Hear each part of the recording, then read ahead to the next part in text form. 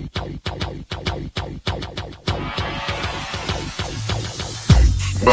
to the Odds Breakers, number one place for shared, sharp betting information. Welcome back to podcast 76 of 2023. I'm your host, Kiev O'Neill. You can follow me on Twitter at OBKiev. Follow us at the Odds Breakers. Follow us on social media / the Odds Breakers. This episode is being brought to you by Betfred Sports. For a $250 sign-up bonus, please visit theoddsbreakers.com. Click on Betfred. Terms, conditions, and locations apply. If you'd like to support the Odds Breakers and benefit from our premium plays, please visit theoddsbreakers.com. Click shop and become a member. Pick any of our premium cappers to get their premium plays before line moves. You can also support us on patreon.com. And if nothing else, please visit the Odds Breakers and become a free Picks and Telegram subscriber. We have a great show for you today. Brian Edwards, Vegas B. Edwards, is coming back to talk some college football for Week 8. And we might even touch a little bit on UFC 294 because this is a massive event in Abu Dhabi this weekend. And we're going to actually focus on that with Gamlu tomorrow in our next show as well. So a massive loaded sports weekend. And the good news is that the UFC actually starts really early, 7 a.m. Pacific time, 10 a.m. Eastern for the prelims. So you can watch little UFC nice and early before nighttime, get that done with, and get it past your day. So I'm excited about that. And before Brian comes on, I'm going to go over some of the college football trends season to date. Well, away teams in general just win-loss 31.4%, 153, 35-0. Home teams 335 and 153, 68.6%. That's not terribly off the mean. It's usually around maybe 65, 66% if I can remember properly. As far as favorites, 397 and 91 straight up, 81% if you're laying juice. This means if your average juice is less than minus 400, you're probably doing well. I don't know what the average juice on every single game is, but just wanted to throw that out there. 80% means minus 400. Dogs, 91, 397, and 0, 18.6%. Away favorites, 72.8%. Away dogs, 15.3%. Home favorites, 84.7%. Home dogs, 27.2%. And these are all straight up wins, not ATS. Obviously, it gets a lot closer when it comes to ATS. And that's why we have very sharp lines makers and markets across the betting platform. And I don't give too much credit to the lines makers. It's the market. The market adjusts the lines, as you know. Away teams against the spread, 50.9%. Home teams, 49.1%. So away teams have a little bit of a bump there, about 0.9%. Not enough for profitability. Remember, you have to be 52.38% to be profitable. So home teams, 49.1%. Favorites, 50.3%. Dogs, 49.7%. Very close. Favorites are 239, 236, and 13. Dogs are the opposite, 236, 239, 13. But here's the kicker here. Away favorites, 69, 63, and 4. So there's going to be a lot less away favorites just due to the home field advantage in college football. Away dogs, 130, 173, 170, and 9. So away favorites are 52.3% at 69, 63, and 4. That means home dogs are 69 or 63, 69, and 4, 47.7%. So I'm more of a home dog better, and that's maybe why I'm not having my best year in college football. I'm not having my worst year either. I'm just a little bit down.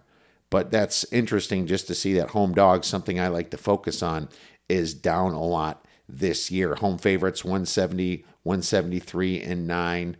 Away dogs, 173, 170, and 9. Really close to 50% on both of those. So over-unders. Overs are 234, unders are 229. 49.5%. Overtime games, 13 for 3. 13 overs, 3 unders. It's like a blessing if you can hit an under when the game goes overtime. Doesn't happen too often, only 3 times this year from the closing line. And these are obviously from the closing line, not where you can get your lines nice and early during the week. All games would be a little bit over the over only because of the overtime games. 247 to the over, 232 to the under. So that would be 51.6% to the over. And if you take away overtime, like I said, it's only 50.5%. These numbers are kind of going back and forth a little bit this week. So the market's been pretty sharp when it comes to these totals, in my opinion. What's this all mean? Nothing really. You just have to kind of analyze the data as it comes, you know. Is 47.7% going to keep me away from home dogs? No, not necessarily. I'm not trying to bet every home dog anyway. I'm trying to pick my spots. I'm trying to put my handicap into it. But it's nice to know and put reasoning behind what you're seeing this year. And I'll do this for the NFL, which is actually the totals are a lot bigger when it comes to what we see here in college. There's a lot bigger of a difference in overs and unders, and we'll get into that in our show tomorrow that we will have Gam Lou on for. All right. Well, that's what we have so far through 7 weeks of college football. I should say 8 if you count week 0, but this is college football week 8, and we have a great handicapper coming on right now. Without further ado, Mr. Brian Edwards from Major Wager and Vegas Insider. Now I'm very excited. Welcome back. A great capper and longtime friend of the show. You've heard him on many sports radio broadcasts and podcasts across the land. You can find some of his work at VegasInsider.com and MajorWager.com. I'm very happy to welcome back Mr. Brian Edwards from Major Wager and Vegas Insider. You can follow him on Twitter, or X as we like to call it now, at VegasBEdwards. Brian, we at the heart of the football season now. Had you on before the season started. How the heck you doing, my friend? Doing well. No complaints, except for your Badgers, who got a pretty substantial investment on to win the Big Ten West. Now, just for giggles and as a slight hedge, I did put just a touch on Iowa on the money line last week, just because I knew y'all would basically clinch it with a win. But yeah, no, I'm going to lose on that, I think, unless Iowa falls apart, which is very possible. They lost everybody. But other than that, I'm good. Iowa might not get 50 yards passing a game now that they lost their second tight end after today. And I think a sprinkle on Minnesota's money line wouldn't be the worst idea coming up this weekend. But, yeah, I mean, I try to warn everybody the Badgers aren't quite ready, and I didn't put any money on them to win the Big Ten West. And it's just a situation with just too much change going on. And Mordecai was okay, but that defense is not as good as it was with Leonard. And I almost didn't put this damn profile picture on the background here of the Wisconsin Camp Randall because I'm so pissed at him for losing that game because, you know, we still kind of control our own destiny in theory. Not saying we would have won against the Big Three, but, you know, it's just like being still there, right? Now? No, before. I said before last weekend. You know, before last weekend. Right. That's why I put a little bit on Iowa money line, yeah. Yeah, well, you know, I mean, I wish it was a bigger line. You know, I mean, the money line +8 was that +300 or something. Maybe you got a little sprinkle on. Not even. I think it was like 270 or 280. Yeah, I mean, it is what it is. I think Wisconsin could be a play-on team this week because that quarterback looked like crap, but he's a freshman coming in a weird situation. I think maybe they turn it around a little bit, but Illinois is real bad too, and they got their revenge last year against us, so that's going to be another interesting game. And yeah, it's like, what can you do? We can't get over the hump yet, but to be honest with you, I'm still optimistic on the hires. And, you know, it's sure. Yeah. No, Fickle's going to be good, I think. We got all Big Ten. It's like my handicap for the game, and I don't know why I didn't bet Iowa. I did because if Wisconsin scored, you know, that maybe Iowa doesn't score the whole game. But, like, it was 180-yard run. And the handicap was, it's going to be a field position game. They have the best punter in college sports. You know, he's better than NFL punters right now. You see that kid punt, it's ridiculous. And that's how they went. They punt and play defense. And it's like their defense will force turnovers. I said if the Badgers are equal in turnovers, they win by 10. If they're down in turnovers by 1, they might win. If they're down 2, they probably lose the game. And what happens? They're 3-to-1 turnover ratio. It's just the way that Iowa plays ball. And they lost Allen their first half of the game, and then Mordecai in the second quarter, and that was the end of Wisconsin. But he'll be maybe back for bowl season, but all bets are off on Wisconsin most likely. But let's talk about some happier things like this week of college football. There's some pretty big matches here.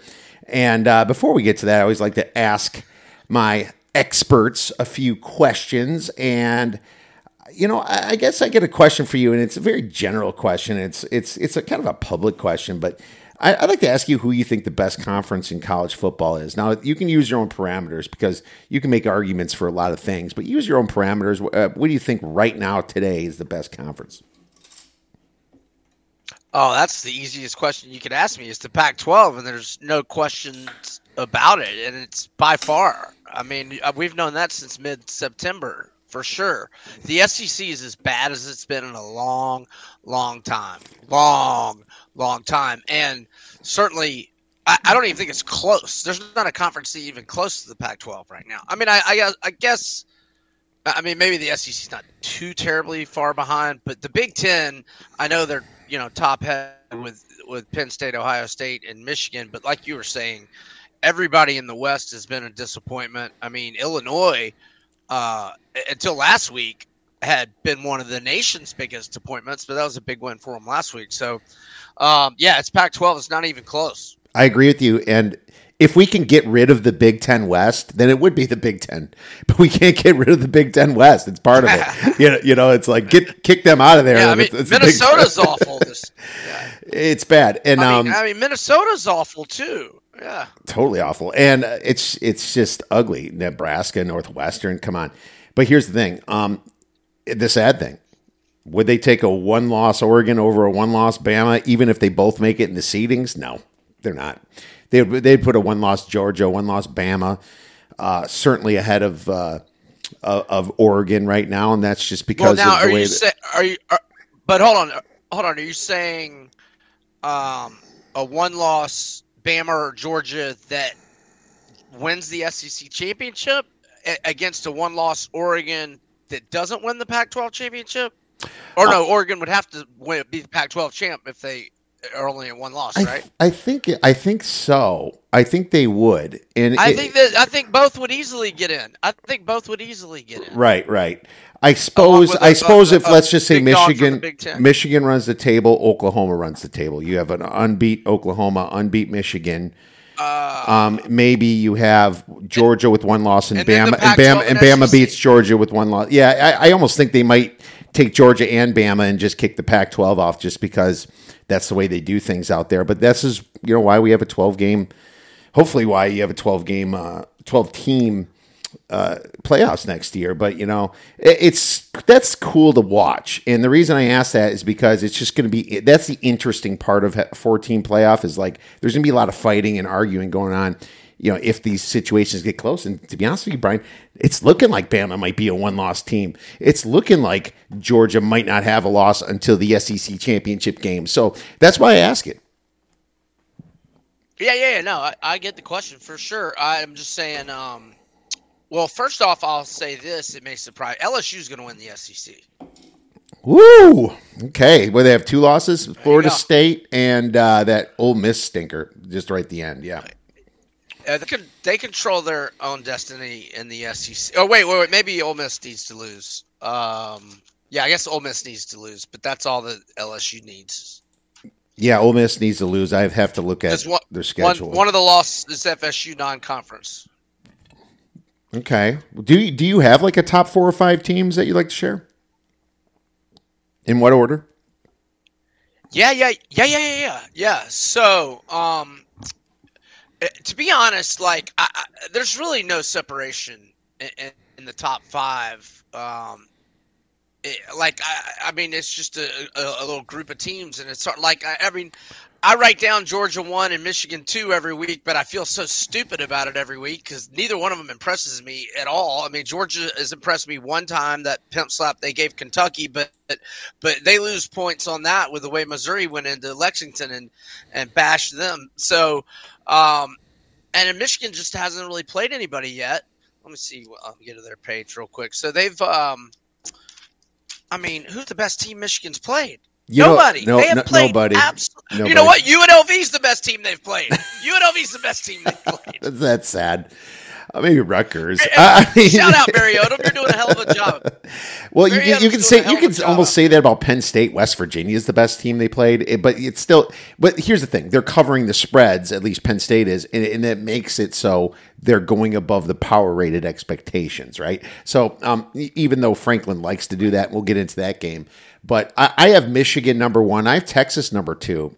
And I'm just looking from a power perspective. I don't care if Texas lost to Oklahoma. They were like -3 in the turnover margin there, and it was that last drive, some kind of boneheaded coaching there. I think Texas is still a little bit better than Oklahoma. But I also have it very close too. I have Michigan, Texas, Ohio State, and Georgia. And then Florida State's and Oklahoma is kind of right under that, and Bama's like right under them. It's not far. And then Penn State, Oregon, Notre Dame, Washington. So I think the Pac-12 as a whole is much better than everybody else, just because I have teams like Washington State and Oregon State, and now Arizona creeping up. I have some of those teams ranked a little bit higher, but yeah, I'm not impressed with too much of the SEC. I guess maybe after a couple weeks it might straighten itself out, but USC's loss was definitely ugly to Notre Dame, and I was on Notre Dame, thank God, last week. Yeah, so here was my top 10 last week, and I started to update it last night, and then I just got sidetracked because I had a bunch of live bets on Liberty. Oh dear! -2.5. Oh no, I saw the -2.5. I'm like, I hope you didn't take -7.5. No, I did -3.5 before I did the 2.5. I did the -3.5, and then I think that was when Middle Tennessee. Oh no, then I think Liberty tied it 28-28, and then Liberty got like that 70-yard touchdown pass on the screen. But anyhow, so this is what I had last week, and I don't know that anybody really messed their ranking up, but I'm being dead serious when I say that. Like, there's basically no separation from any of these teams. So Georgia 1, Michigan 2, Texas 3, Oklahoma 4, Alabama 5, Ohio State 6, Washington 7, Oregon 8, Penn State 9, FSU 10. I think Washington's better than Ohio State now, so that's who I would bump up. I'd probably bump Washington up ahead of Alabama as well. So let's see. So that would be Washington 5. I don't need to downgrade Oregon. Penn State's probably. I think them and Ohio State are about the same. And we'll find out this weekend. Although it's a road game. I love FSU's offense. I think their defense sucks. I love LSU's offense. I think their defense sucks. Same thing with USC. I mean, none of these. There's not a team out there that doesn't have warts. And look, Oregon State can beat anybody, and I don't think anybody can go to Corvallis and win. And I guess we get to find out. I forget if it's Oregon or Washington that goes there in November. Here I go. We got Washington goes there. They're home for the Apple Cup against State, but they go to Oregon. They go to Corvallis, so that's difficult for Washington, and that's why Oregon should. Washington's not going to win there. I don't think so either. I'll be all over Oregon State, and I don't think anybody's winning there. No, probably not. It's it's funny. It's a smaller stadium, but it's got one of the greatest home field. Man, and it's really a shame that they couldn't find a conference just based upon media numbers. It's kind of sick to think about. It's just media numbers is what they're looking for. It's sad, and I would, as a Big Ten fan, welcome them in. I think if you're going to have two super conferences, then what's stopping you? Just the media? I don't know. But that's me as a fan talking, not me as a businessman talking either. So I could be completely wrong about this whole thing. Well, hey man, real quick before we get in the games, do you have a buy low or sell high team coming into week 7? Like, it doesn't have to be for this week's spread, but maybe it's one that's a little underrated, one that might be a little overrated that we can fade or bet on. Oh, that's a good question. Let's see.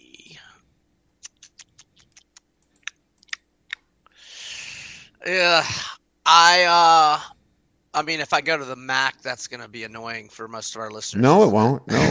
It will not, my friend. We have plenty of MACtion going on at the Odds Breakers. Go to the MAC. How the hell is Eastern How the hell's Eastern Michigan a double-digit underdog to Northern Illinois? Are you kidding me? Eastern Michigan's 21-1-1 against the spread. Their last 23 matches a road underdog. There you go. The underdog king, Chris Creighton, Eastern Michigan plus 12.5. Well, there you go. We're buying the underdog king Eagles. We're buying them low. I love it, man. God, I even checked my number on that one yet. I didn't even get to that game yet. Are you kidding me? I have this closer to a pick 'em. I have NIU like -1. What? Why? What's going on with this? Now, Kiev, I'm embarrassed to say that. I'm embarrassed to tell you that. No, that's what you want. You want to have a double digit different. But now the thing is Chris Creighton doesn't talk injuries. Like I don't think I've ever seen an Eastern Michigan player listed on an injury report in the last, because I've been betting them all the time for like 6 or 7 years now. And so it scares me. It makes me think somebody's hurt is what it makes me think.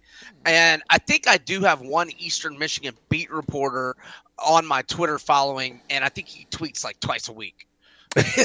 He's such a disappointment. Hit him up, man. Hit him up. Let's bring him on. I've hit him up. He's never returned. He's never replied. He's like these damn gambling addicts. The only thing I got is my popularity right here because of the situation with Chris Creighton not talking about injuries. He's like, this dude gets probably like 50 texts a day, my friend, from us. Hey, man, I don't care how many injuries he has. This is freaking a big spread. I'll be on it. So, no, there you go. Free pick off the bat. No, I love it. My stupid, whatever, I gave out Arizona is underrated, and I haven't bet them since. They've been covering the spread, and I don't know why I haven't been betting them. I did that a few weeks back, and now I'm kind of looking for another one that might be a little bit underrated right now. And it's funny. I'd like to say Oregon State still, because I think they're just as good as some of the top, teams here. And I think at home you bet them, and on the road you either stay away or fade. It's just one of those home road splits type teams. And I talked about your Gators about that. I said, except for last week, I said I'm not fading them last week, but I just looked at the Gators as, especially when they went to Kentucky. I'm like, this is a team that doesn't show up on the road, and there's a couple SEC teams like that, and we'll be getting into that. But I'll stick with Oregon State. I think they're tough, and they're going to tough it out the rest of the season. I think you'll find some value at home. Let's get on some. I was all over. Sorry, I was real quick. I was all over the Gamecocks last week. Okay. I was fine with losing that money because I knew whatever I lost, I was just getting it right back with Oregon State. I knew that. I knew I had that sitting there for me. And actually, I got because of the Gamecocks, I had loaded up on them so heavy that I was down big Saturday afternoon. But then I went 4-0 at night. I had the Missouri-Kentucky over. I had Oregon State, and I had the home favorites Notre Dame and North Carolina. Nice.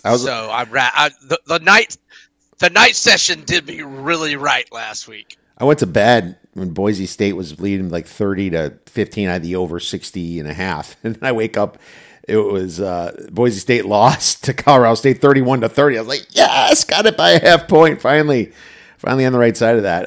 It's nice. Yeah, it's nice to wake up to that stuff. Yeah, I went back and was looking at how they rallied, and I was like, are you kidding me? This is like Peyton Manning on Monday Night Football against the Tampa Bay Buccaneers when he was with the Colts like 20 years ago. I mean, they were down, with like 5 minutes left? They were down 30-14, if I'm not mistaken. Yeah, something like that. It was a while ago. Less than 5 minutes, actually. Right, wasn't it? Holy cow. It was, I can't remember exactly how many minutes. I remember going to bed. So they cut it. They scored with 1:53 left. And we're still losing. And then they scored on with like a few seconds left. Okay, so they must have had 3 timeouts and kicked it or got an onside. So I wish I could have went back and watched it. I didn't record that. But it is what it is. We were happy to cash that. And let's get into this week and see if there's any other games that we can cash on. Pittsburgh versus Wake Forest is the first one we're talking about. I wrote down -1.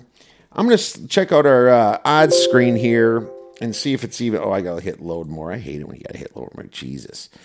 and see where that spread is. I know it moved down a little bit for Mr. Wake Forest, and it's a game that I'm going to be on just based on the spot, my friend. You know, I mean, a lot of people are metrics based. It's still -1 here at Betfred odds. Totals 45.5. But this is a spot play more than metric for me. This is Clausen here with a little time here in this situation. I think Pittsburgh's in a massive letdown spot after beating Louisville, you know, and they got, if you have to remember, they got outgained bad that game. And what was it? 444 yards to 288, yet Pitt won 38-21. Now, I mean, I have this closer to pick 'em from a numbers perspective, but you know how Pittsburgh, they benched Phil Jurkovic and they put in Christian Vallejo, and he did okay. But it's not like he's lighting it up. He's got 45% completion percentage, 3-2 touchdown to interception ratio. It was a big spot for them last week coming off the bye. Louisville just got done beating Notre Dame. And then, of course, they're going to lose this game. And I was on Pitt last week, +8 and a little money line sprinkle. But the Deacons, you know, they ranked 63rd in offensive success rate, 42nd on defense. Pittsburgh's 108th in offensive success rate. And I don't know if this quarterback's enough to get them, you know, kind of back into that, middle area.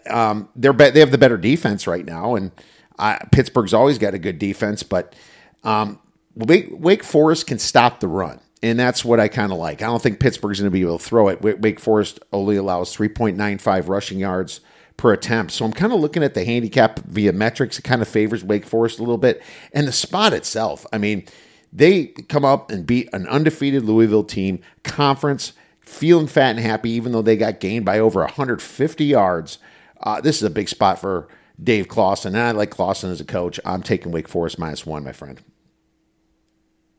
Yeah, no, I love Clausen as a coach. A monster head coaching advantage for Wake. I can't play it until I know what's up with Mitch Griffiths, because I know he had been struggling, and they went to Kern, and Kern gets injured and is now out a couple weeks, and Griffiths is injured and questionable. I don't know how deep you've looked into that. He looks like he's going to play. Real optimistic he's going to play. Yeah, okay, I got you. Because I'm looking at I don't know if any of these other guys have ever even taken a collegiate snap. So, but yeah, no, I agree. If Griffiths plays, Wake Forest is definitely the play. And I will just say that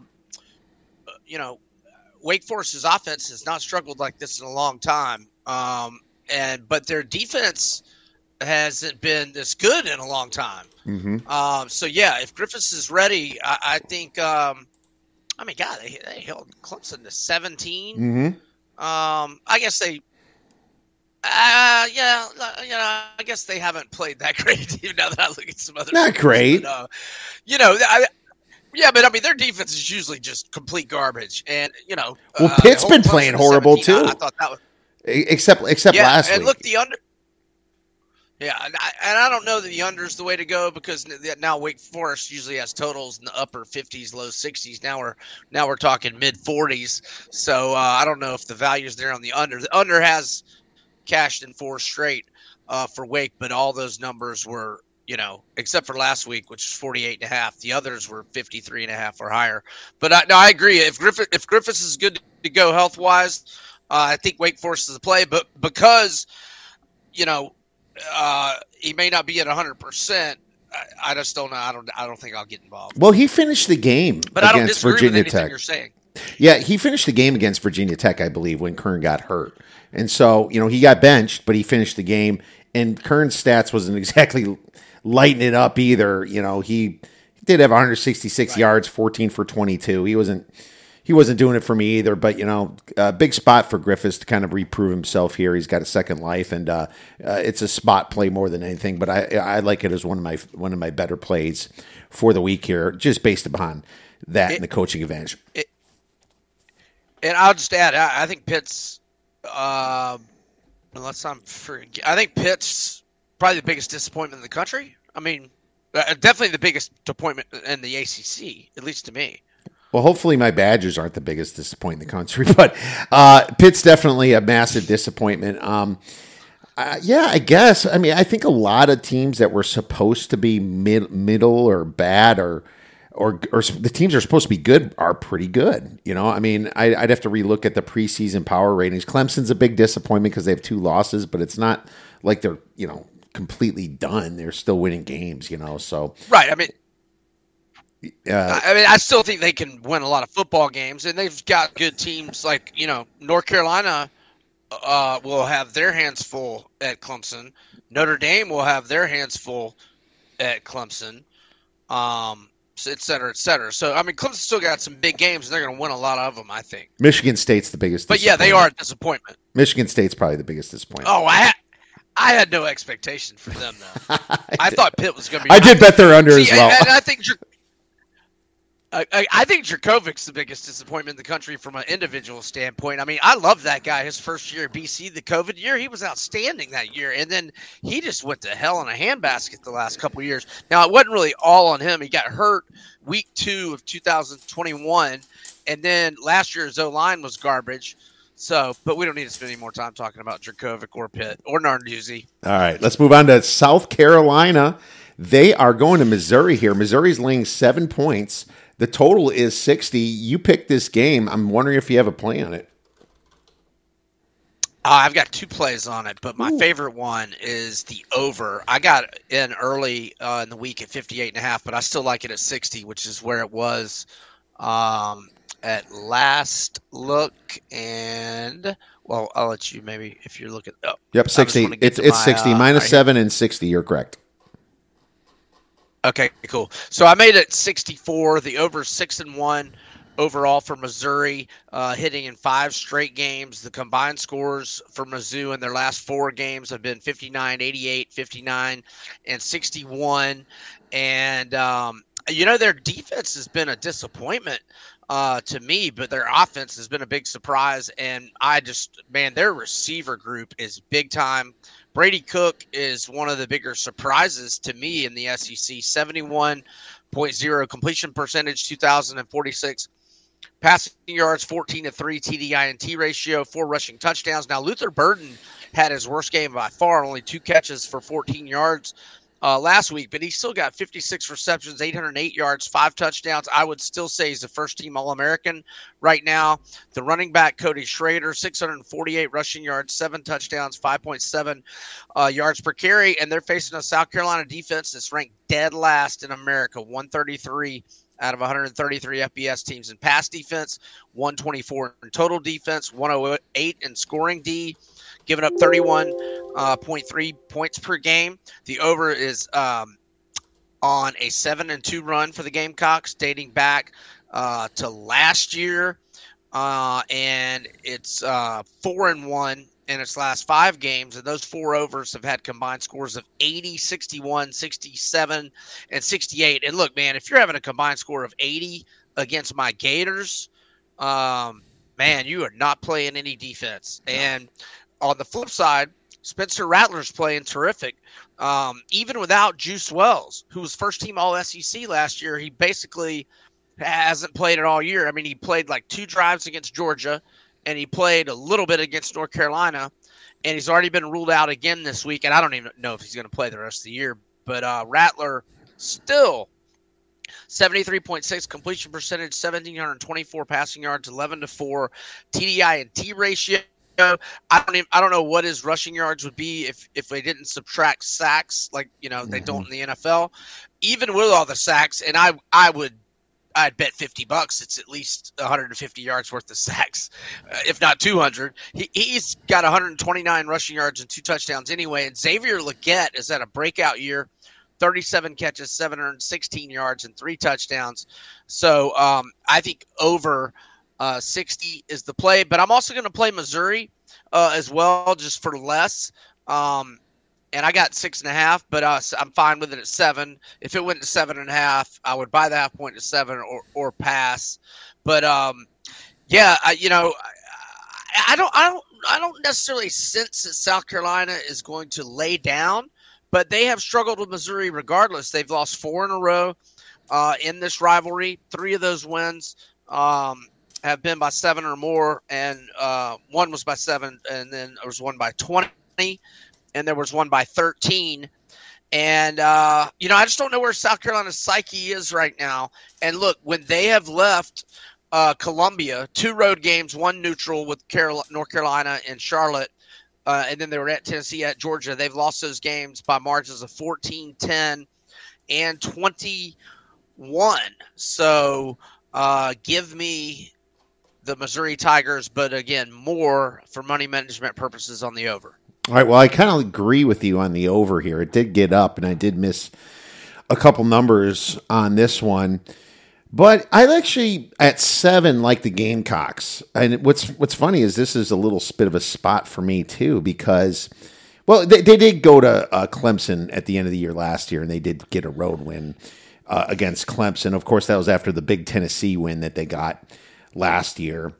But my thoughts is that Missouri, I think they're overachieving a little bit. I saw that Kansas State win, and I lost a bet on that, but it was a 61-yard field goal. They had to tie it at the very end to get it, and they're better than I thought. It's just a weird spot for them. I think they might look past South Carolina a little bit. Now I know they're going to the bye at least, and they don't have to face Georgia immediately. But you wonder if Georgia is on their minds a little bit. South Carolina, I think, had the harder schedule so far. Who have they played? They played obviously Florida. They played North Carolina, Tennessee, Georgia. At Georgia, at Tennessee, Florida, North Carolina. I think that's a pretty hard schedule. And I'd say Missouri had a medium schedule. They obviously had that choke against LSU at home, and maybe they made up for that. I don't know. They're coming home here and probably want to do something from their home crowd, but I just think that the schedule is definitely harder. And South Carolina's dead evens in yards per play, even though they had those 4 really tough games out of the 6 that they played. So, it makes me think that South Carolina is a little bit above average. I think that Missouri's a good team. I think South Carolina is a little bit above average. Missouri's defense kind of sucks, like you said earlier. They can definitely. They rank 105th in opponent explosive plays. So there's teams that actually get big plays against them. Of course, they kind of trade blows back and forth, and they get some big plays. But South Carolina's offense actually ranks 26 in this explosiveness. So it's kind of like they're a little bit higher in explosive plays themselves. And like you say, Spencer Rattler likes to find the big play with his legs or his arm, and I think they do enough to cover it. But when you talk about an over situation, I like the over from what your side is, Brian, and I would certainly. You're frozen for me, Kiev. Yeah, I'm seeing the little internet issue here. I would definitely lean the over as well, but I'll take the side at the +7, Brian. And I think we'll just have a little disagreement on that one. You back here? Not a hard. You were frozen there for a minute. It's not a hard disagreement. South Carolina's been a play-on team for me all year. I had them against North Carolina. That was a loss. I had them against Mississippi State. That was a win. Had them against Tennessee. That was a loss. Had them last week. That was a loss. So, wait, I've gone 1-3, but I've been back in their overs. I've had several of their overs for winners. So no, I get it. I mean, look now they've found a running back. I mean, Mario Anderson has been he's the D2 transfer who's come alive these last 3 games. He's played extremely well. In fact, I had his stats jotted down on one of these pages. Yeah, here we go. He has the last 3 games.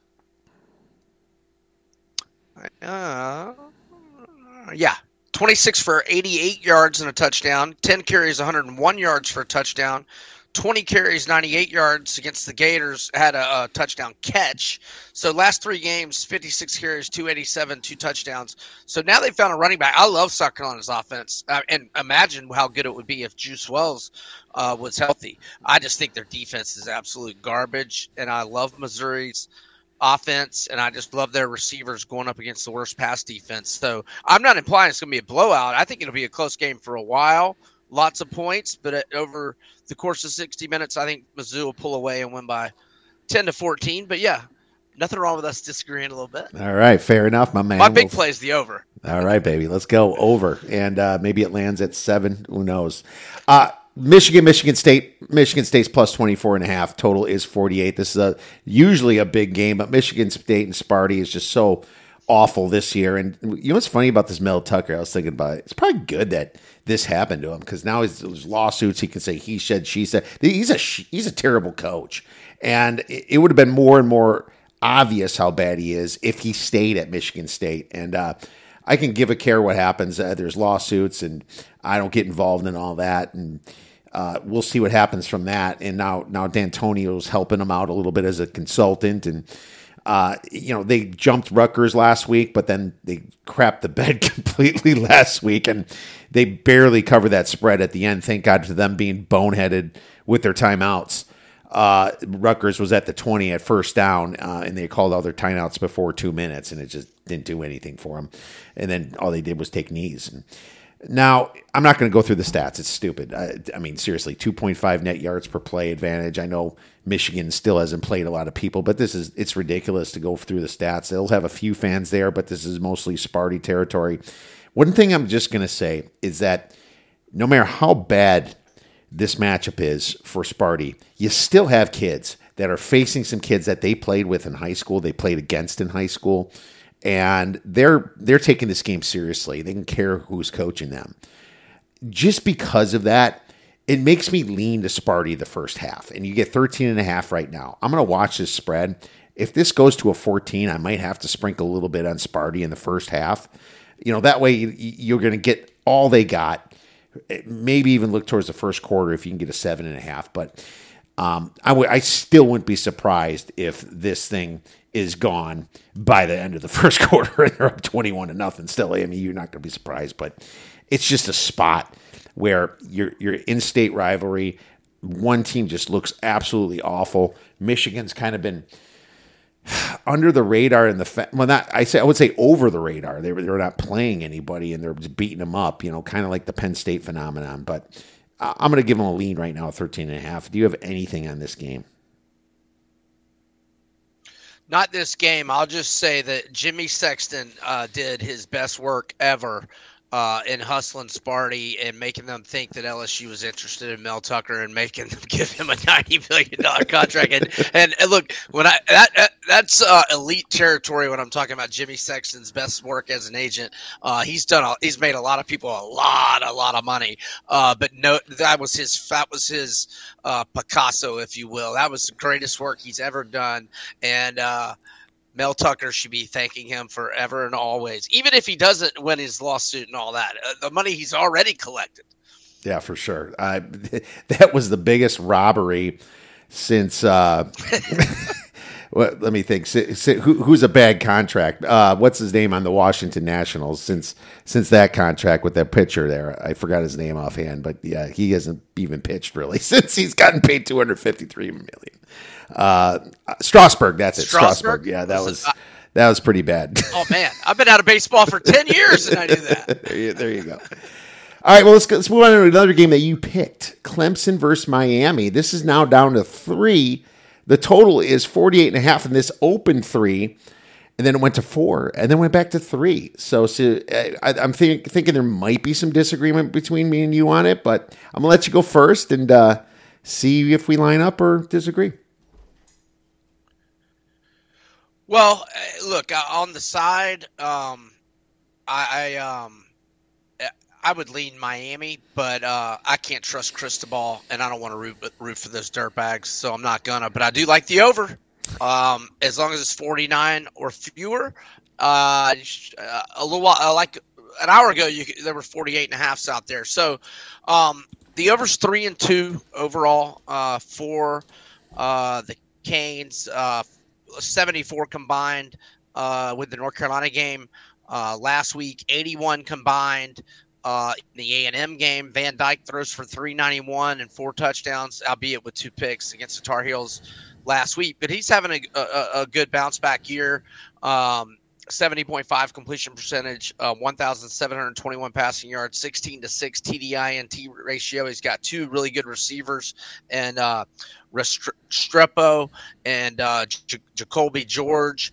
The Canes are number 7 nationally in total offense, number 14 in passing yards, number 13 in scoring, 37.7. Now, I know they've had some lower scoring games, but that was, mainly against, G5 and FCS competition, as, they played Bethune-Cookman, they played Miami of Ohio, they played Temple. And look, the Georgia Tech game was a low-scoring game, and I know Ja Tech has had some higher scoring games. There were 7 turnovers in that game combined, so that's what kept that game from low scoring. And speaking of Picassos and masterpieces, I tell you what, man, I was on Stanford in 2018 when Mario Cristobal pulled that nonsense, and I was not on Georgia Tech, or nor did I have any interest in that game. But I was at a friend's house who had the triple TV setup, and I forget, some game had just ended, and we actually put the volume on right as they fumbled on when they should have been kneeling. Cristobal, oh my God, that guy! We can't stop talking about it. The audacity of him to walk into that press conference and to not immediately say, "This one's on me," and alleviate all his players from wrongdoing immediately shows what a moron and a coward that guy is. And like, he had the audacity to mention 2 hands and ball security about the running back fumbling. Like, why is the running back fumbling? Because you've got him running the ball when you should be taking a knee. Victory formation is the goal of the game. That's the formation you want to be in. Victory formation. Am I wrong? So anyhow, I like the over. I just had to comment on that. It was inexplicable and the biggest boneheaded moment that I've seen in a very long time. And I've seen a lot of boneheaded moments, but he did it before when he was at Oregon too. It's like, I had Stanford that game. Yeah, I had it. If you have the win, you take a knee. Come on. I mean, there's no stat worth a 1 square. Now, if you're up by 9 or more, I guess maybe, but still no. I don't care. You don't know because they can onside kick. You just don't do it. So not even maybe. So as dumb as this guy is, let's go and bet on him. Well, I do lean.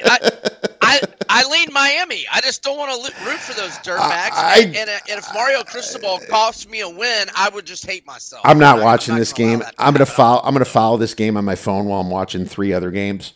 But Miami's defense is just a little bit under Clemson right now. You've seen it in action. Maybe it's. I mean, they stopped A&M really good, and they've played some easy teams, but I think Clemson's played like Charleston Southern and some pretty FAU and some other easy teams themselves. And Clemson's got a great defense, but they don't have an offense, in my opinion. They don't have the T. Higgins and the Trevor Lawrences and Deshaun Watsons that they did in the past.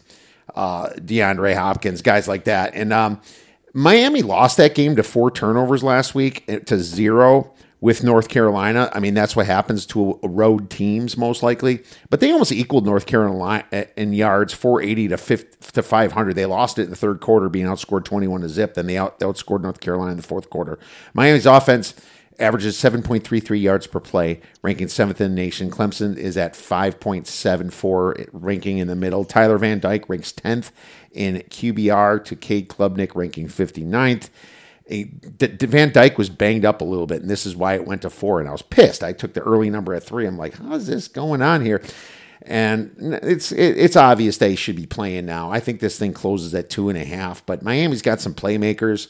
This shouldn't be a home dog at +3. I have this game at pick 'em myself. I'm taking the 3 for 2.5 stars, my man. And I'm not a big fan of Cristobal, but I mean, after what happened, he has to clean some things up.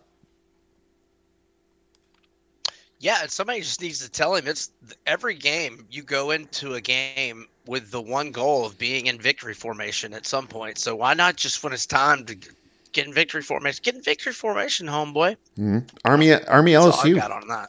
That's fine. Army LSU minus 30, total 58. Yeah. This is an interesting game to pick.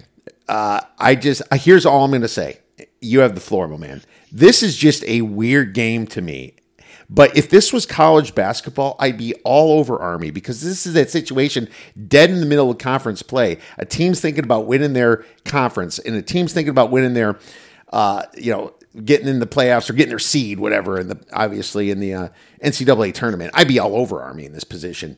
But right now, it's just weird because it's football, and LSU has 2 losses, and you might have something better than I do on it. Well, it's just an automatic play on the over until over loses for LSU.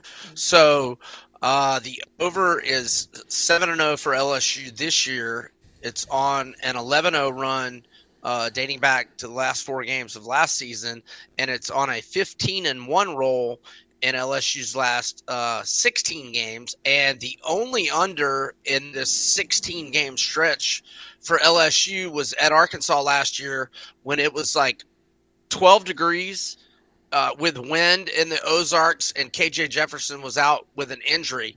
So LSU's combined scores this year have been 69, 82, 55, which is the outlier and would, be an under with this line. But then 65, 104, 88, and 60.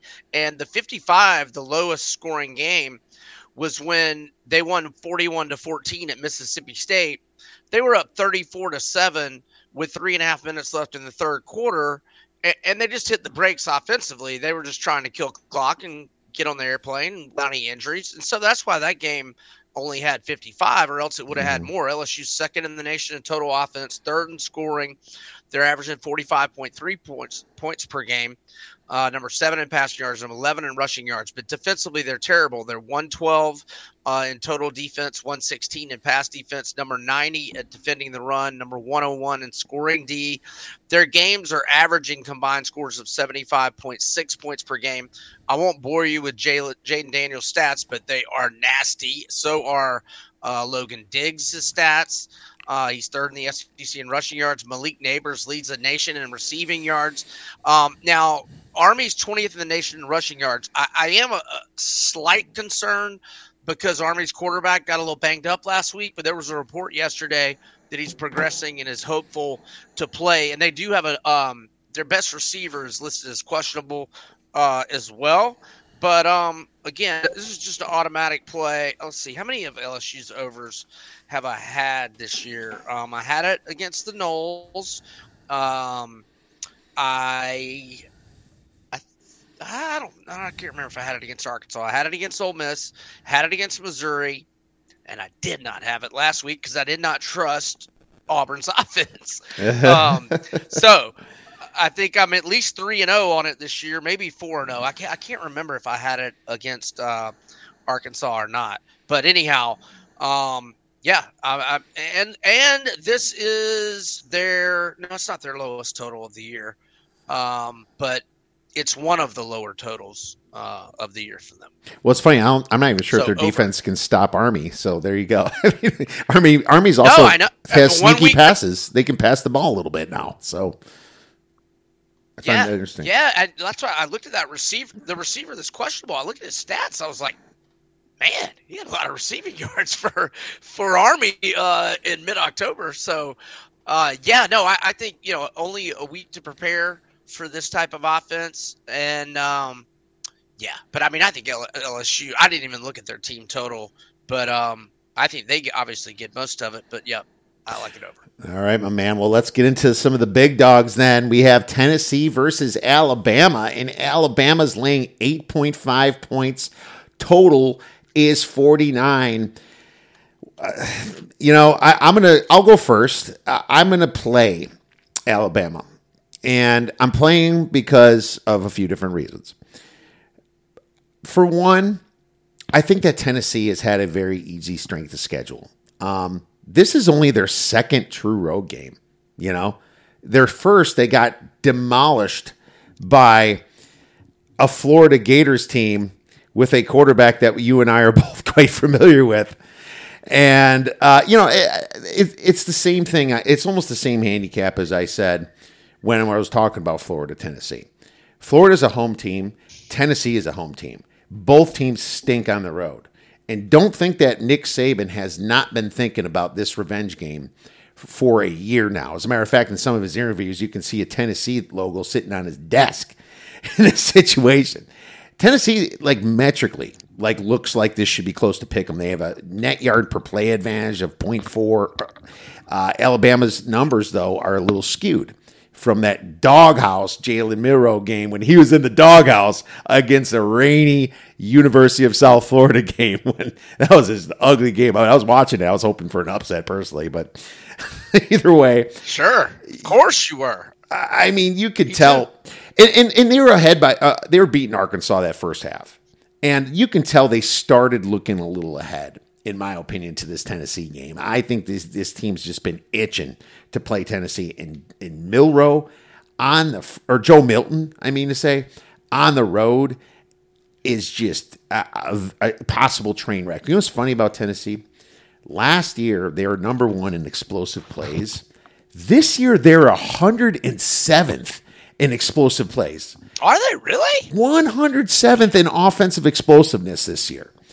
And I have the stat. I can pull it up and share it here. It's pulled right from CFB data. But I think that Saban could wipe the floor with the Vols this week. I think this is the game they've been waiting on. Texas A&M got beat, believe it or not, on the ground because they're trying to cover the receivers, and somehow Tennessee was able to run the ball. But Alabama has one of the best run Ds, allowing only 3 yards per rush, ranking 9th in defensive rushing success rate. So they're not going to be able to move the ball, and I don't believe Joe Milton's going to be able to throw the ball. I think Alabama's defense has been keeping it in. Milroe's going to get a little confidence this game. What's wrong with taking Bama single digits, my man, over the last 10 years of what we've seen? Nothing, in my opinion. I'm taking a -8.5 for 2.5 stars. I hear you. So I made the number 7. Oh, and by the way, the number was on the move a little while ago. There's some books at 9. Caesars was 9.5 a couple hours ago, but it's back to 9. I'm not saying I'm playing Tennessee. I'm not saying that by any means. Just based on my numbers, I would slightly lean that way. But again, like you were saying, it's 8.5 at Betfred here, 8.5 and 48.5. So, okay, yeah. So I think your comments on the home away dichotomy for the Gators and the Vols is dead spot on. I don't know that I'll be on this game. And I think the total's a good number as well.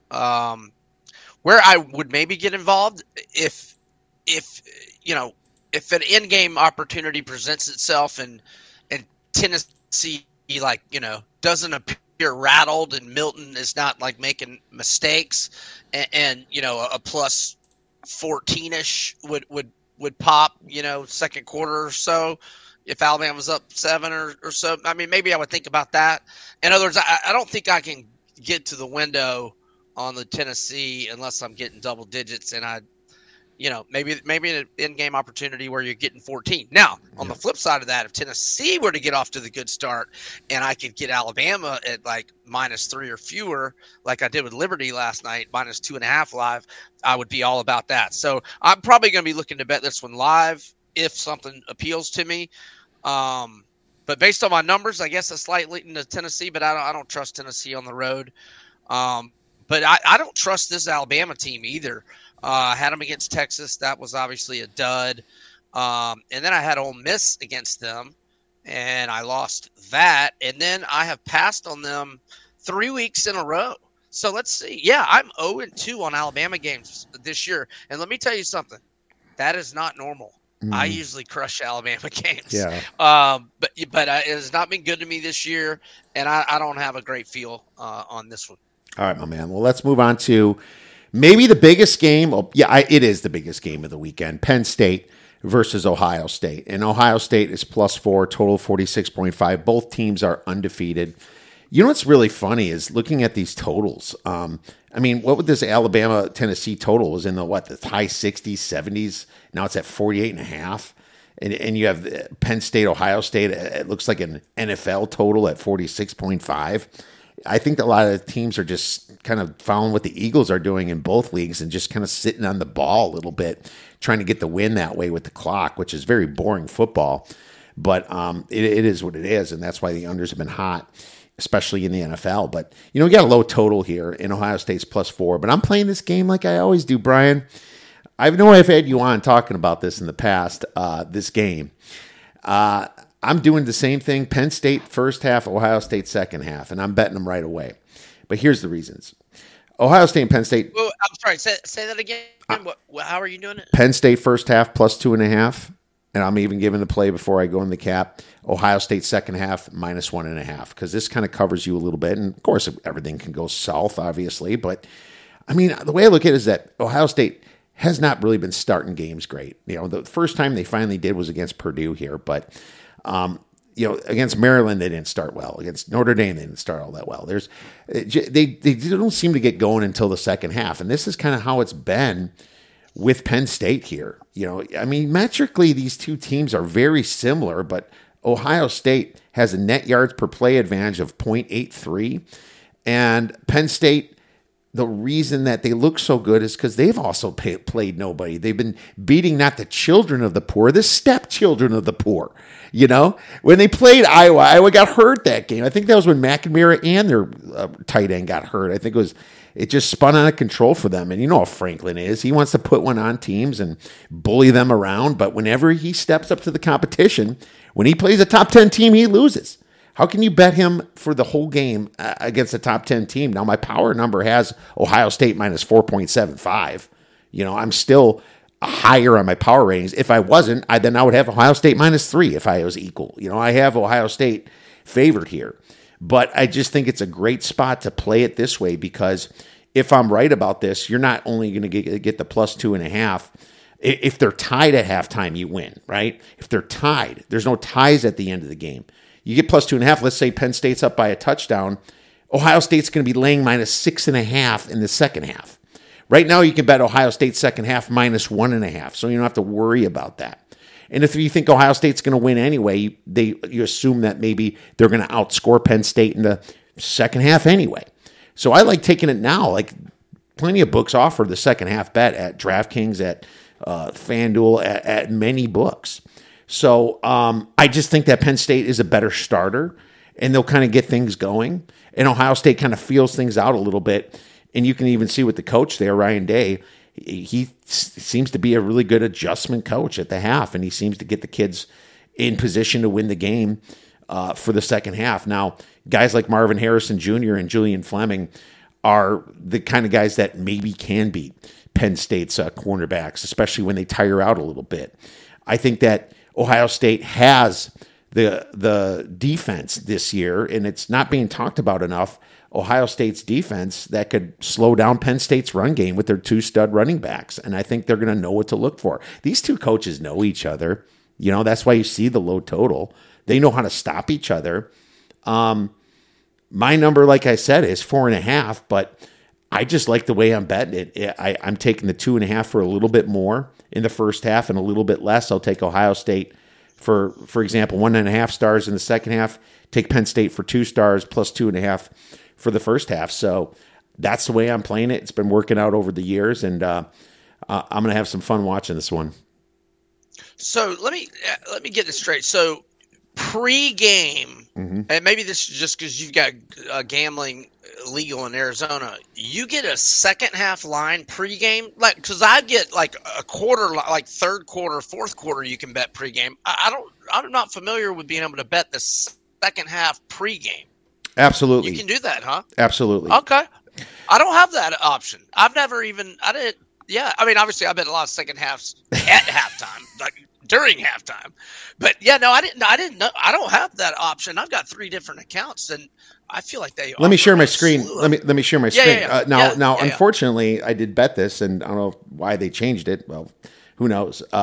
Ohio State's now plus money minus 3.5 in the second half. So I got a pretty good line there, I guess. I would take Ohio State minus 2.5 in the second half. So just let you know, I got 1.5. And they're plus 3.5 in the second half. Yeah, Penn State's plus 3. Penn State is plus 2.5 minus 108. I got it at minus 102 on DraftKings earlier, and earlier today I took them at minus 1.5 for minus 110. So now this moved up, and I don't know, maybe I have enough followers, buddy, but Penn State doesn't. Ohio State, the DraftKings didn't like that so much, so they moved it to 3.5 plus 102. But this will move around, and you can get it out of their books. But you can see, you can bet the spread of the second half right now here at DraftKings and other books, and that's the way I love playing this game. Right now, I would find a 2.5 or less. Personally, just because 3 points are kind of key, and you don't have to win the game by 3. You have to win the second half by the 1.5 or 2.5 that you bet, right? So Penn State's up by 3. The live number on the second half is going to be Ohio State minus 5.5 because the spread's 4.5 already. So you know that the second half is not going to be as good if Penn State's winning. If it's even, I'm guessing Ohio State would be minus 3, for example, win by 3 points because it's such a key number. So.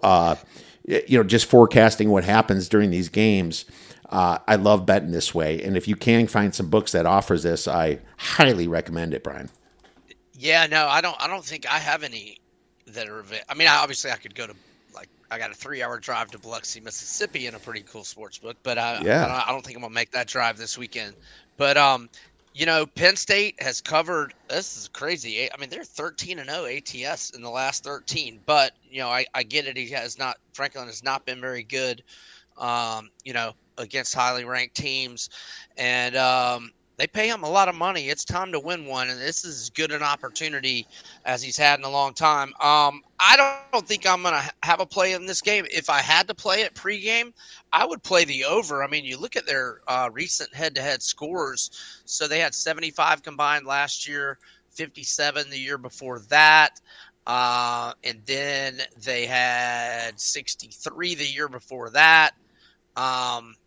And I see, did you say 46.5 earlier? Because I see a lot of books at 45.5 now. Let me hit refresh. Yeah, that's possible.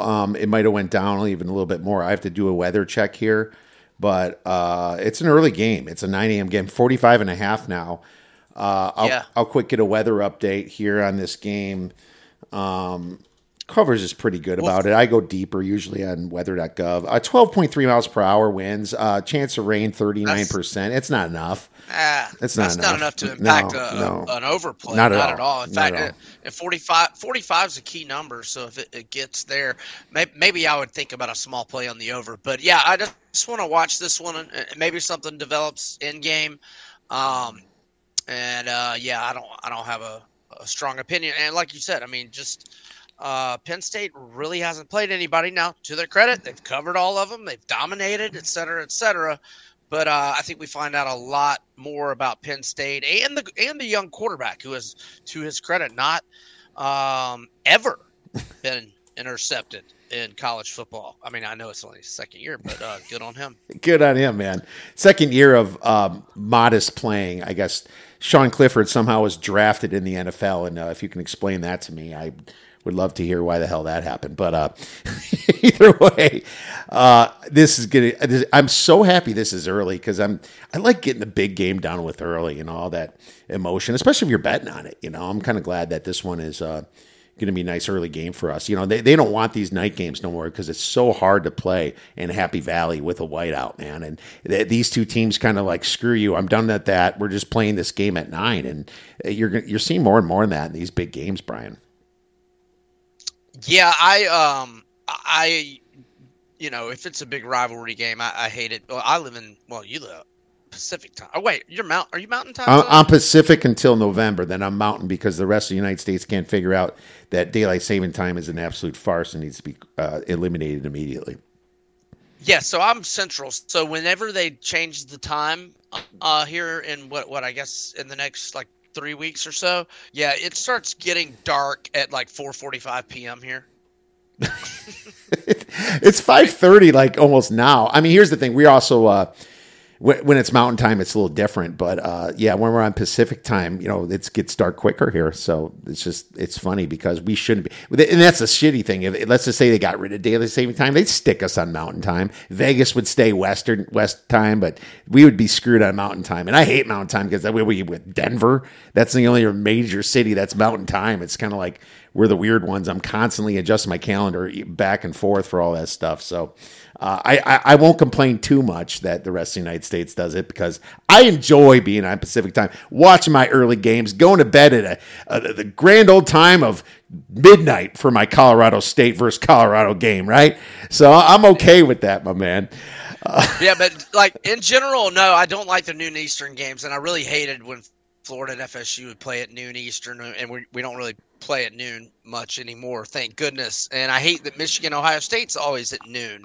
I don't know. I don't really. Don't get me wrong. I don't mind having a big bet on a noon game, but like if it's my Gators or just a monster game, I'd just rather be. And we SEC folks are accustomed to the 3:30 Eastern kick, but I'm not against night games either. Yeah. No, I mean, night games are more exciting, but it's also gives you a little extra stress, especially if it's your team. It's one of those situations. Well, hey, let's do some hodgepodge. Why don't you pick a game coming up this weekend? I'll throw out Washington State, Oregon. My numbers don't have Oregon favored by 20, but is this that spot where Oregon gets it right and Washington State just had that crapper loss against Arizona last week? I guess I have to check the injury report. I don't know what the hell happened there. I didn't get to rewatch that game or anything. I just did not have the time, but that was just another situation I missed out on with Arizona. The spread was 7.5. I'm like, man, Washington State is a really good team because I was kind of high on them too. But I'm not getting much on the injury. Just their tight end's a little banged up. But I don't have 20. I probably have this at like 14 or something. I mean, go ahead.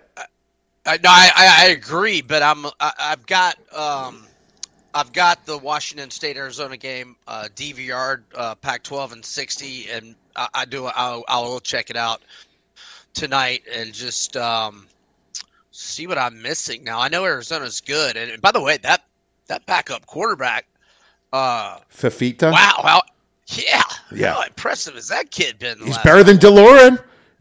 I mean, I was about to say, DeLora, you take your time getting better, bud. You have lost your job, and DeLore's not bad. I mean, he's pretty good, but this kid is killing it. Well, they would have beat Mississippi State without the 5-0 turnover ratio.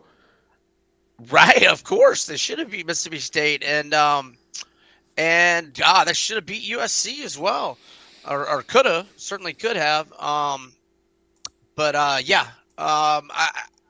I think the number's too high, but I want to go watch what happened to Wazoo last week because that score was a little concerning. Let me know when you do. Text me. Shoot me a text. I'm curious what your thoughts are. What I think this thing going up to 20 is it's like you think it's a big get up spot, but it's also a tough spot for them to be big favorites after such an exhausting game of coaching failures. I had Oregon +3, and I was furious that I lost that. I was like, are you serious? Lanning not kicking the field goals early, and then all of a sudden you're playing for a field. We remember another team that played for a field goal named Ohio State in the playoffs last year. How'd that work out? College teams shouldn't be playing for field goals. You do not let your field goal kicker decide if you're going to tie the game. You go for the touchdown, especially when Washington's defense has been giving you the receiving yards the whole single game.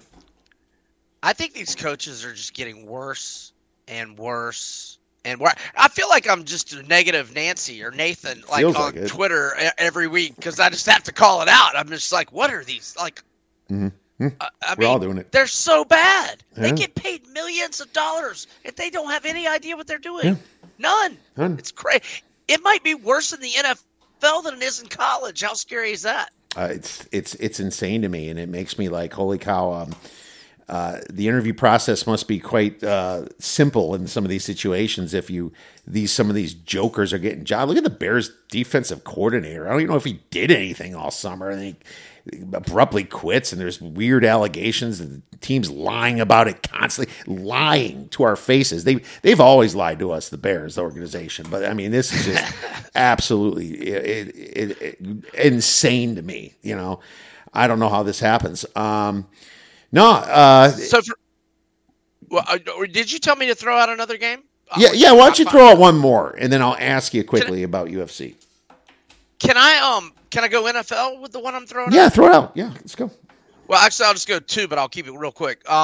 So let's go under 40 on Saints Jags, and it doesn't matter to me obviously Trevor doesn't play, all the better.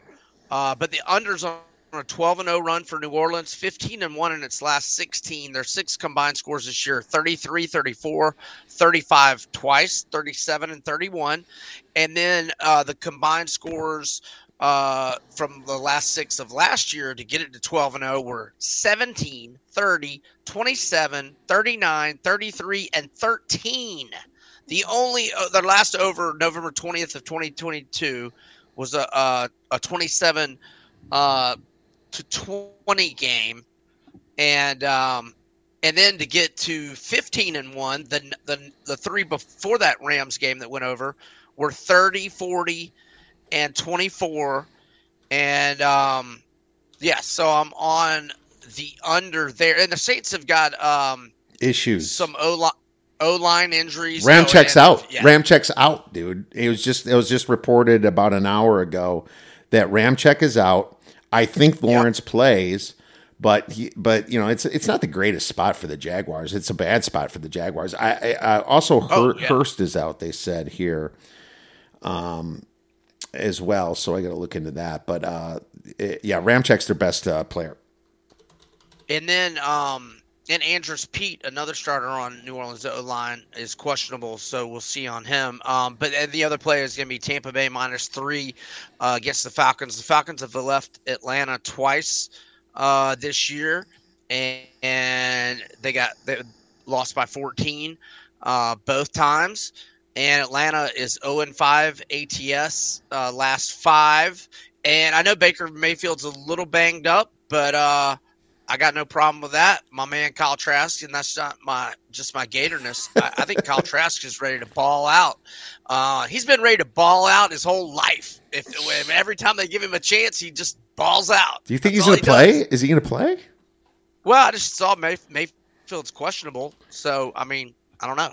It's his hand. It's a hand injury. I think it's his throwing hand. It's his left non-throwing hand contusion. But there's always an excuse for this guy if he has a bad game, in my opinion. I don't know. I wonder. I drafted Trask in a dynasty fantasy draft like a couple years ago, and he hasn't gotten anywhere. And I finally dropped him just because I'm like, you're gonna let Baker Mayfield beat you out, and you played in the NFL for 2 years. Forget about it. I had to drop him, but I'm wondering why he hasn't won the job.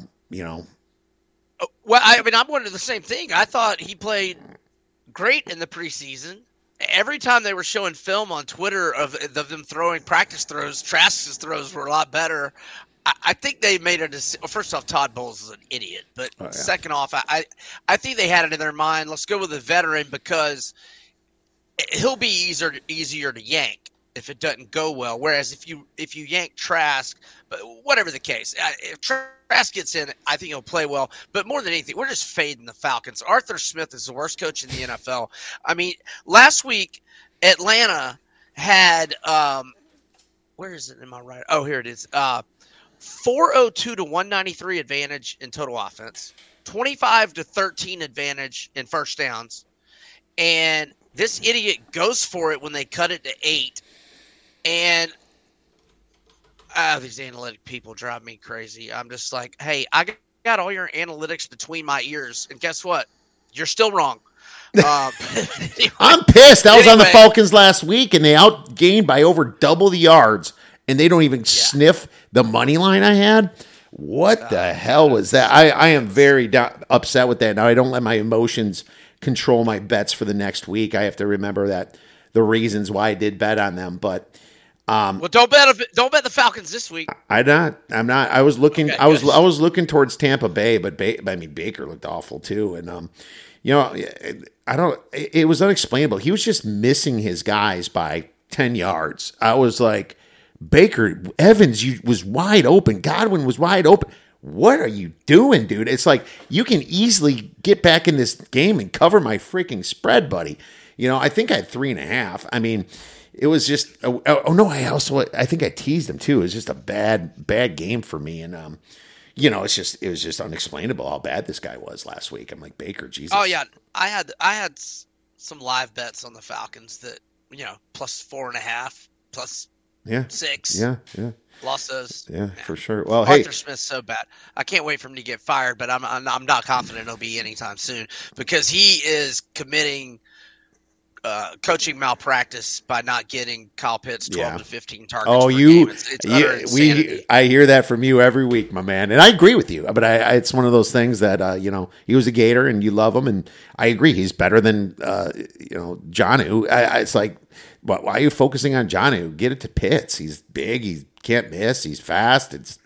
Get the ball to Pitts. What are you doing? And you got Drake. He's unstoppable if you throw it to him. And when you want to if you want to force feed him, like Georgia's been doing Bowers before the injury, which that's why I don't like Georgia, but I think Carson Beck is an absolute stud because at crunch time he just force feeds that guy. Right. If you're gonna force feed him, Desmond Ridder, throw it high. He will go up and get it. Like whenever he throws it to him in double coverage, he's like throwing like sinker balls into the dirt. I'm just like, God, he will go up over any DB in the league, period. End of story.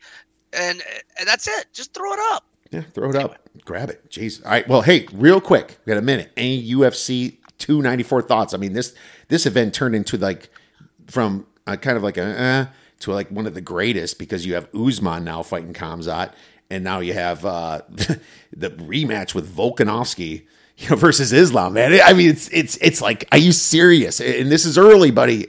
The fight starts at 7 a.m. The main card starts at 10 a.m. Pacific time. 1 o'clock Eastern, 12 Central. I mean, nice little wake up call, my friend. Yeah, no doubt. So I'm fired up. I still want to go watch a bunch of the media stuff, which started at like 1 a.m. or my time last night, and I was about to watch some of it. I was like, no, come on, I gotta go to bed.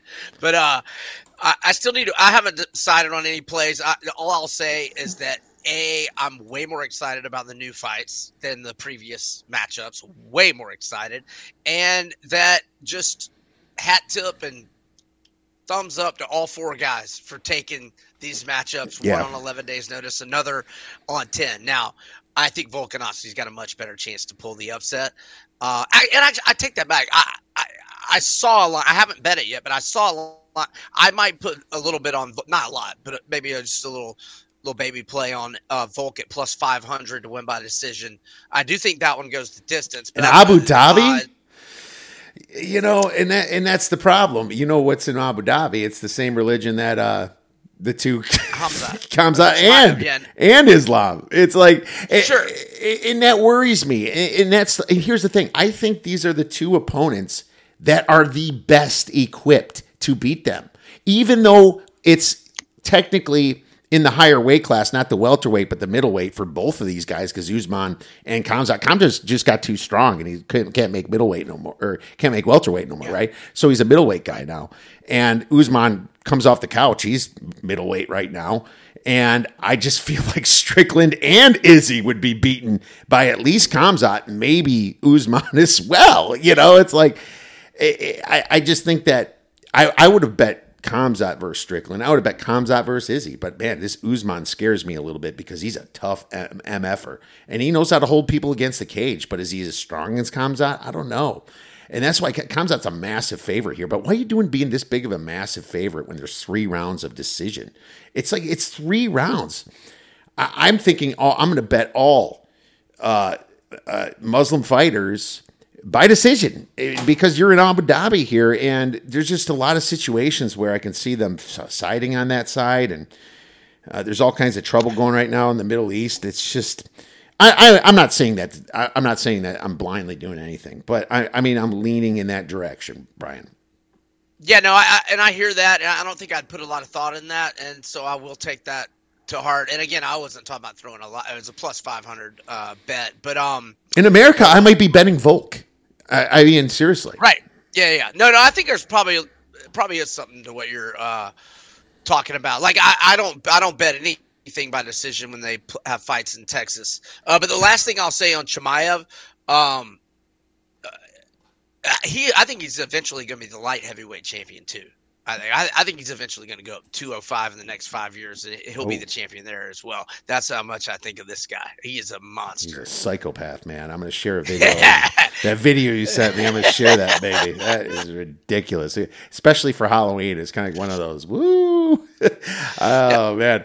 I would not want to go against, but what I will say is when he finally stepped up in competition, he didn't look so good. And a lot of people were saying that he wasn't necessarily the big winner of that fight. And people say that about Islam versus Volk too, in that first fight that they had. But when Khamzat fought Gilbert Burns, he got beat up. He got bloodied. It was the first time you kind of saw the champion's cut. The champion's cut. What was that, Rocky or something? It was. It's almost like Drago. Yeah, he's cut.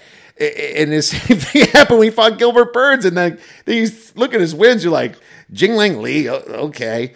Gerald Mearshart, Rise McGee, John Phillips. I mean, he didn't beat a lot of guys, you know. That's literally his UFC career. Then Kevin Holland's a stick, you know. He's like, he's tough and he's good against some, but, you know, he's not going to beat up Khamzat. And Khamzat beat him up, put him in the choke quickly. But Gilbert Burns and Kamaru Usman do not get taken down. I mean, his takedown defense is 97%, and Khamzat's, of course, is 100%. I mean, so that makes me think Khamzat by decision is the value if you're not betting Usman to knock his ass out. So there's just a lot of ways to look at it. Usman's 100% takedown defense will end in round one, I believe. Okay. Okay. I think that's a safe bet. Well, I also will say that I believe that the welterweight was a weak division, and it was top heavy with Usman before it. You had Covington there, right? And Leon Edwards finally got his opportunity. I was on Leon Edwards the first fight and the second fight, but it's just one of those. Oh, that had to be a fun knockout for you if you were on Edwards that night. It was. It freaking was. It was about a year ago, that first one. And the next one went to a majority decision, really. And that was actually in England, too. So, I mean, we can go on for a while talking about it, but this is going to be exciting, Brian. And I'm excited after this podcast is over, I'm going to dig deep into the UFC, my friend.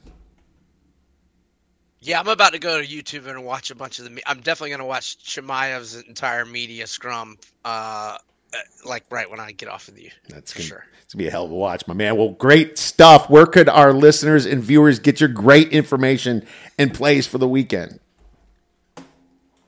Well, you've already mentioned it. So my picks are at VegasInsider.com. My Twitter right there at VegasBEdwards. Now, I do have a new gig I'm doing. I'm now an analyst for this company called Southeastern 14.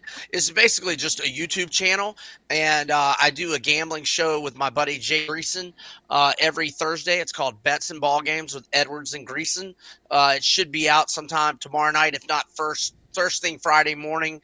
And, we break down all the SEC games and I give our non-SEC picks. And they can find that at Southeastern 14's YouTube channel, or they can follow on Twitter at 14Southeastern. It's daily SEC football and basketball content. Not that I do baseball, but even some college baseball in the late spring and early summer.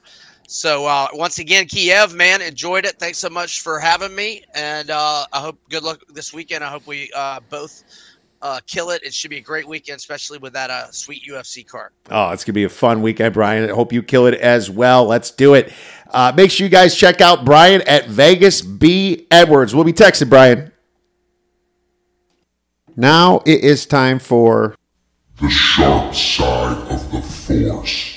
Sharp Side of the Force is brought to you by The Season. For the best contests in all sports, please visit www.theszn.com/OB. Play for thousands of dollars with thousands of people across the country. All right, let's get into it. Sharp money on college football as of Wednesday, 2:41 p.m. Pacific. Sharp money on Rutgers, -4 to -5 at Indiana, 70% of the tickets, 89% of the money. Sharp money at Ole Miss, -3 to -5.5 at Auburn, 89% of the tickets, 98% of the money. Sharp money at LSU hosting Army, 26.5 to -30 48% of the tickets, and 87% of the money. Sharp money on Duke, plus 15 to plus 13.5 at Florida State, 45% of the tickets, 86% of the money. And sharp money in Arizona State, plus 30 to plus 26.5 at Washington, 85% of the tickets and 96% of the money. Sharp totals, Penn State versus Ohio State, under 51 to 45.5, 82% of the tickets, 98% of the money. Sharp money in Air Force versus Navy, under 41.5, 37.5, 60% of the tickets and 75% of the money. Sharp money in South Carolina versus Missouri, over 54.5 to 60, 93% of the tickets and 99% of the money. Sharp money in Army versus LSU, over 56.5 to 58, 47% of the tickets and 91% of the money. All Brian Edwards plays those last two. And Duke versus Florida State, under sharp money, 51.5 down to 48.5, 26% of the tickets and 73% of the money. Okay, for a little recap, we are going Wake Forest -1 for 3 stars. South Carolina +7 for 2 stars. Miami +3 for 2.5 stars. Alabama -8.5 for 2.5 stars. And we're going to do Penn State first half +2.5 for 2 stars. And Ohio State second half -1.5 to -2.5. Try to find it for 1.5 stars. Unfortunately, that moved on me after I made the play. All right, that is it. If you have any questions for us, feel free to tweet us at the Odds Breakers. Tomorrow we have Gamlu on for UFC 294 at 10 o'clock a.m. Pacific for any YouTube followers. Enjoy all the games and go get some winners.